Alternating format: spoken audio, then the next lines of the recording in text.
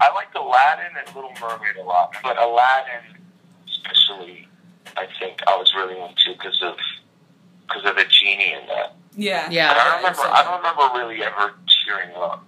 It's the Pixar movies. It's the Pixar movies they're like getting really intense. I mean, Up, that was definitely one that very debatable in terms of the tear factor, you know. That one, I remember when I first watched that one, that made me kind of